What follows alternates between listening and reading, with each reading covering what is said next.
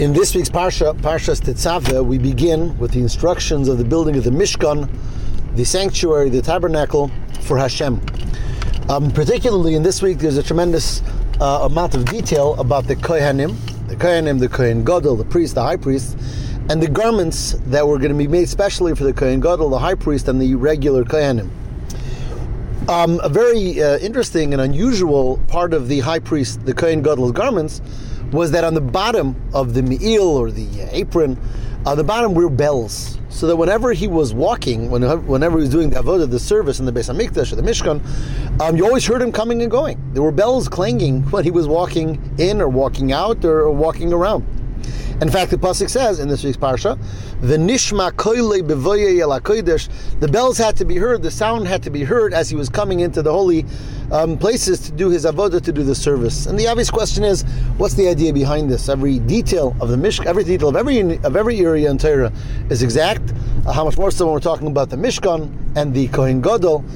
There's got to be something very meaningful and a tremendous message in the fact that his avodah had to be done with this accompanied by the noisy bells, and in some way to learn a lesson from it for each and every one of us in our avodah, in our service as well. So, what's the reason for the bells? So the Ramban, Nachmanides, in his commentary to Chumash, says that it's because, he says, just like when you come to a king, a king of flesh and blood, you don't just walk in. You don't come in unannounced. You have to, send a messenger. You have to say you're coming. You don't come to a place of prominence unannounced. So that the Kohen Gadol is coming to serve before Hashem, he doesn't come in unannounced either, and therefore the bells. Interesting to note that on Yom Kippur, the Kohen Gadol did not wear those bells, because the Kohen Gadol had 8 special garments, amongst them the one with the bells, that he wore typically. On Yom Kippur, he only wore 4 white garments, and there were no bells there.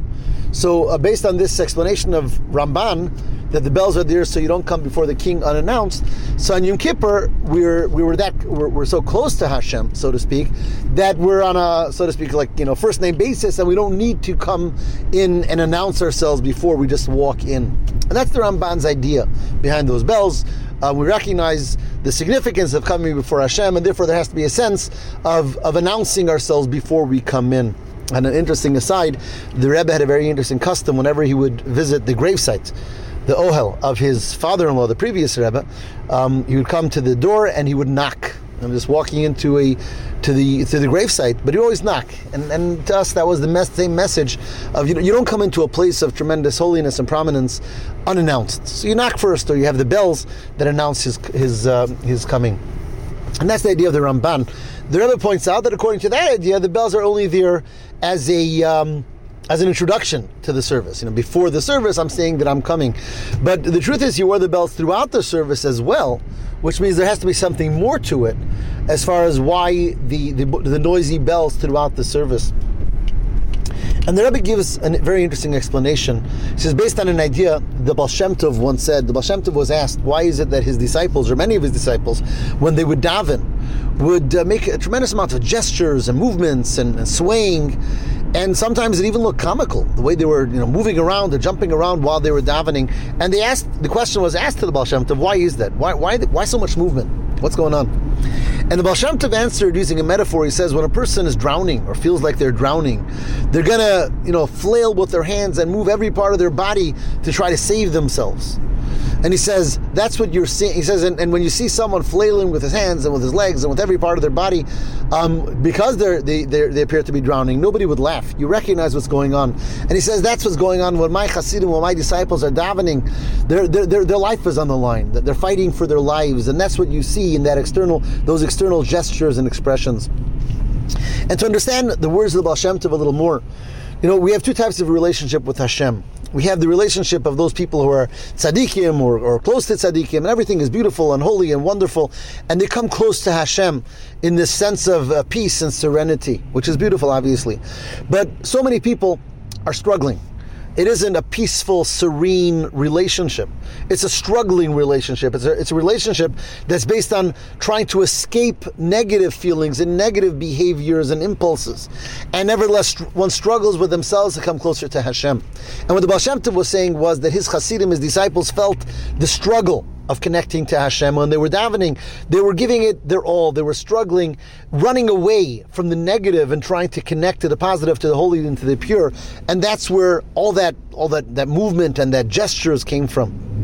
Says the Rebbe, that's the idea of a noisy connection to Hashem. The idea of noise represents friction, represents struggle, represents a tremendous effort of escape.